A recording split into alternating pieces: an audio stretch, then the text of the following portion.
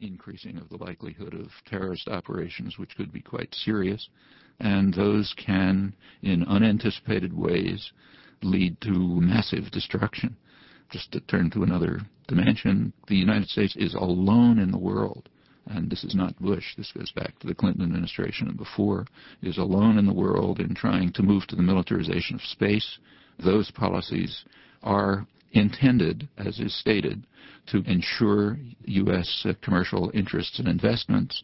However, if you look at those plans, they pose an extreme threat to survival because of the nature of the systems that are being considered. And across the board, the choice between hegemony and survival is one that we must face if we care about our grandchildren. Chapter 1. Priorities and Prospects. A few years ago, one of the great figures of contemporary biology, Ernst Mayr, published some reflections on the likelihood of success in the search for extraterrestrial intelligence. He considered the prospects very low. His reasoning had to do with the adaptive value of what we call higher intelligence, meaning the particular human form of intellectual organization. Mayr estimated the number of species since the origin of life at about 50 billion, only one of which achieved the kind of intelligence needed to establish a civilization. It did so very recently, perhaps 100,000 years ago. It is generally assumed that only one small breeding group survived, of which we are all descendants. Mayr speculated that the human form of intellectual organization may not be favored by selection. The history of life on Earth, he wrote, refutes the claim that it is better to be smart than to be stupid, at least judging by biological success. Beetles and bacteria, for example, are vastly more successful than humans in terms of survival. He also made the rather somber observation that the average life expectancy of a species is about 100,000 years. We are entering a period of human history that may provide an answer to the question of whether it is better to be smart than stupid.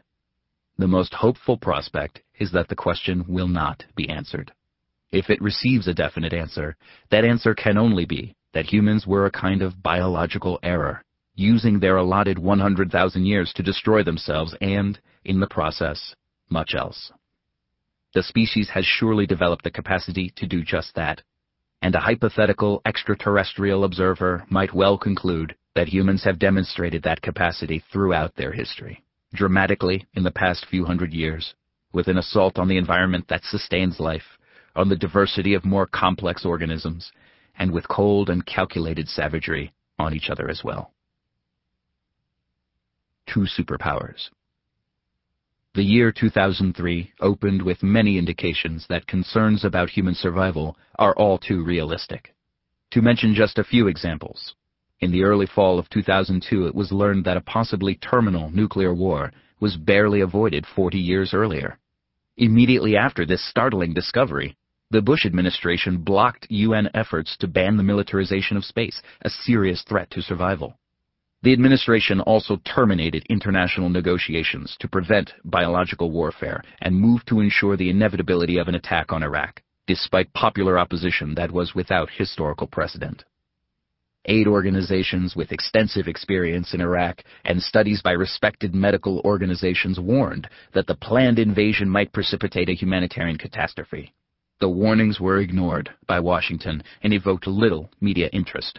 A high-level U.S. task force concluded that attacks with weapons of mass destruction, WMD, within the United States are likely and would become more so in the event of war with Iraq. Numerous specialists and intelligence agencies issued similar warnings, adding that Washington's belligerence, not only with regard to Iraq, was increasing the long-term threat of international terrorism and proliferation of WMD. These warnings, too, were dismissed. In September 2002, the Bush administration announced its national security strategy, which declared the right to resort to force to eliminate any perceived challenge to U.S. global hegemony, which is to be permanent. The new grand strategy aroused deep concern worldwide, even within the foreign policy elite at home. Also in September, a propaganda campaign was launched to depict Saddam Hussein as an imminent threat to the United States and to insinuate that he was responsible for the 9/11 atrocities and was planning others. The campaign, timed to the onset of the midterm congressional elections, was highly successful in shifting attitudes. It soon drove American public opinion off the global spectrum and helped the administration achieve electoral aims and establish Iraq as a proper test case for the newly announced doctrine of resort to force at will.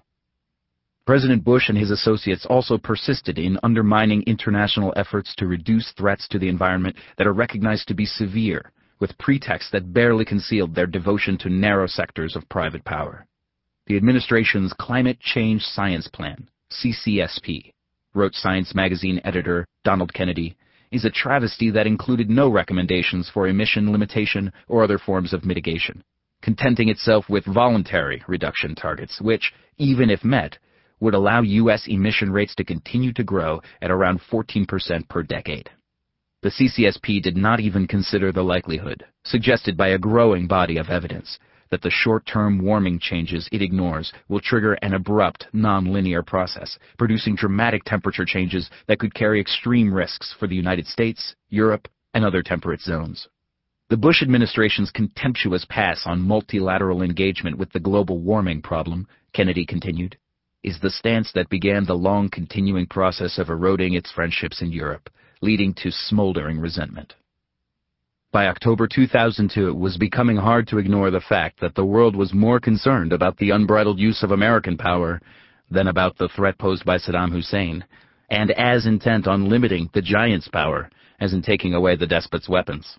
World concerns mounted in the months that followed, as the giant made clear its intent to attack Iraq, even if the UN inspections it reluctantly tolerated failed to unearth weapons that would provide a pretext.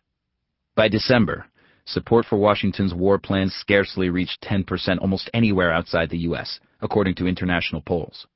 2 months later, after enormous worldwide protests, the press reported that there may still be two superpowers on the planet, the United States and world public opinion. The United States here meaning state power, not the public or even elite opinion. By early 2003, studies revealed that fear of the United States had reached remarkable heights throughout the world, along with distrust of the political leadership. Dismissal of elementary human rights and needs was matched by a display of contempt for democracy for which no parallel comes easily to mind, accompanied by professions of sincere dedication to human rights and democracy. The unfolding events should be deeply disturbing to those who have concerns about the world they are leaving to their grandchildren. Though Bush planners are at an extreme end of the traditional U.S. policy spectrum, their programs and doctrines have many precursors, both in U.S. history and among earlier aspirants to global power. More ominously, their decisions may not be irrational within the framework of prevailing ideology and the institutions that embody it. There is ample historical precedent for the willingness of leaders to threaten or resort to violence in the face of significant risk of catastrophe. But the stakes are far higher today. The choice between hegemony and survival has rarely, if ever, been so starkly posed. Let us try to unravel some of the many strands that enter into this complex tapestry, focusing attention on the world power that proclaims global hegemony.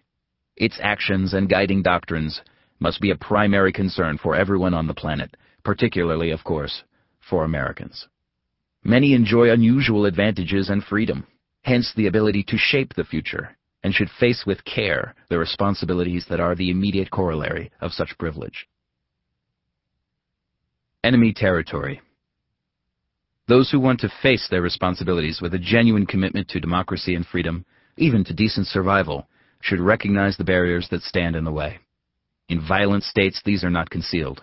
In more democratic societies, barriers are more subtle. While methods differ sharply from more brutal to more free societies, the goals are in many ways similar: to ensure that the great beast, as Alexander Hamilton called the people, does not stray from its proper confines. Controlling the general population has always been a dominant concern of power and privilege, particularly since the first modern democratic revolution in 17th century England. The self-described men of best quality were appalled as a giddy multitude of beasts in men's shapes rejected the basic framework of the civil conflict raging in England between king and parliament, and called for government by countrymen like ourselves, that know our wants, not by knights and gentlemen that make us laws that are chosen for fear and do but oppress us, and do not know the people's sores.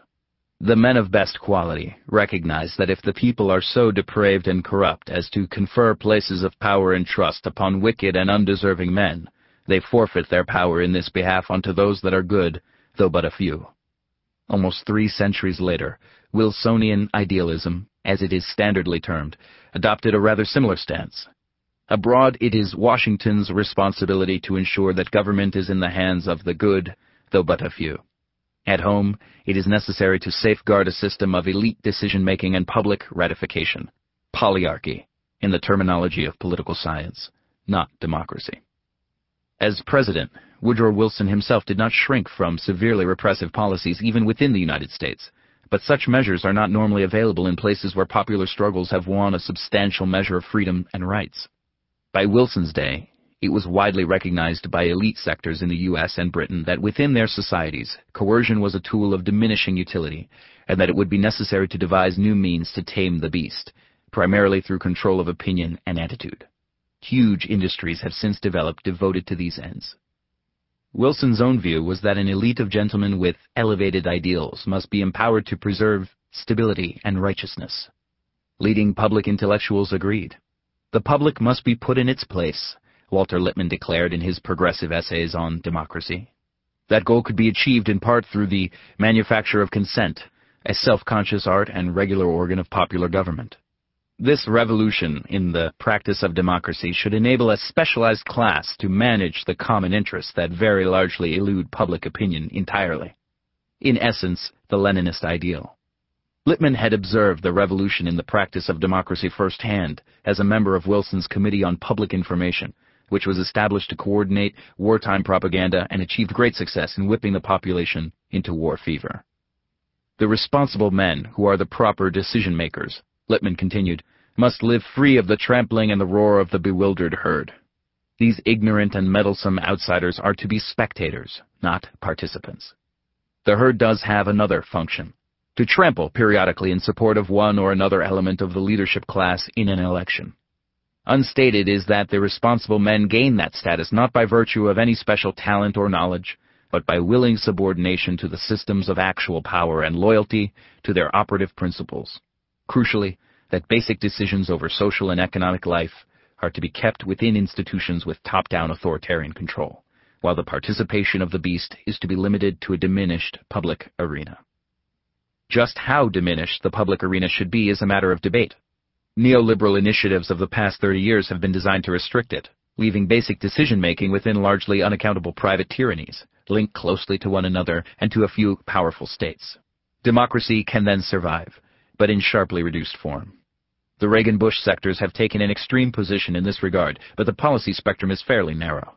Some argue that it scarcely exists at all, mocking the pundits who actually make a living contrasting the finer points of the sitcoms on NBC with those broadcast on CBS during election campaigns. Through tacit agreement, the two major parties approach the contest for the presidency as political kabuki in which the players know their roles and everyone sticks to the script, striking poses that cannot be taken seriously.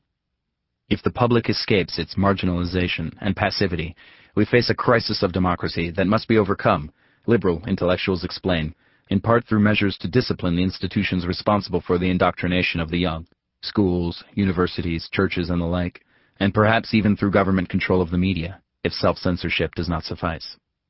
In taking these views, contemporary intellectuals are drawing on good constitutional sources. James Madison held that power must be delegated to the wealth of the nation, the more capable set of men, who understand that the role of government is to protect the minority of the opulent against the majority. Pre-capitalist in his worldview, Madison had faith that the enlightened statesman and benevolent philosopher who were to exercise power would discern the true interest of their country and guard the public interest against mischief of democratic majorities. The mischief would be avoided, Madison hoped, under the system of fragmentation he devised. In later years, he came to fear that severe problems would arise with the likely increase of those who will labor under all the hardships of life and secretly sigh for a more equal distribution of its benefits. A good deal of modern history reflects these conflicts over who will make decisions and how. Recognition that control of opinion is the foundation of government, from the most despotic to the most free, goes back at least to David Hume, but a qualification should be added. It is far more important in the free societies where obedience cannot be maintained by the lash. It is only natural that the modern institutions of thought control, frankly called propaganda, before the word became unfashionable because of totalitarian associations, should have originated in the most free societies. Britain pioneered with its Ministry of Information, which undertook to direct the thought of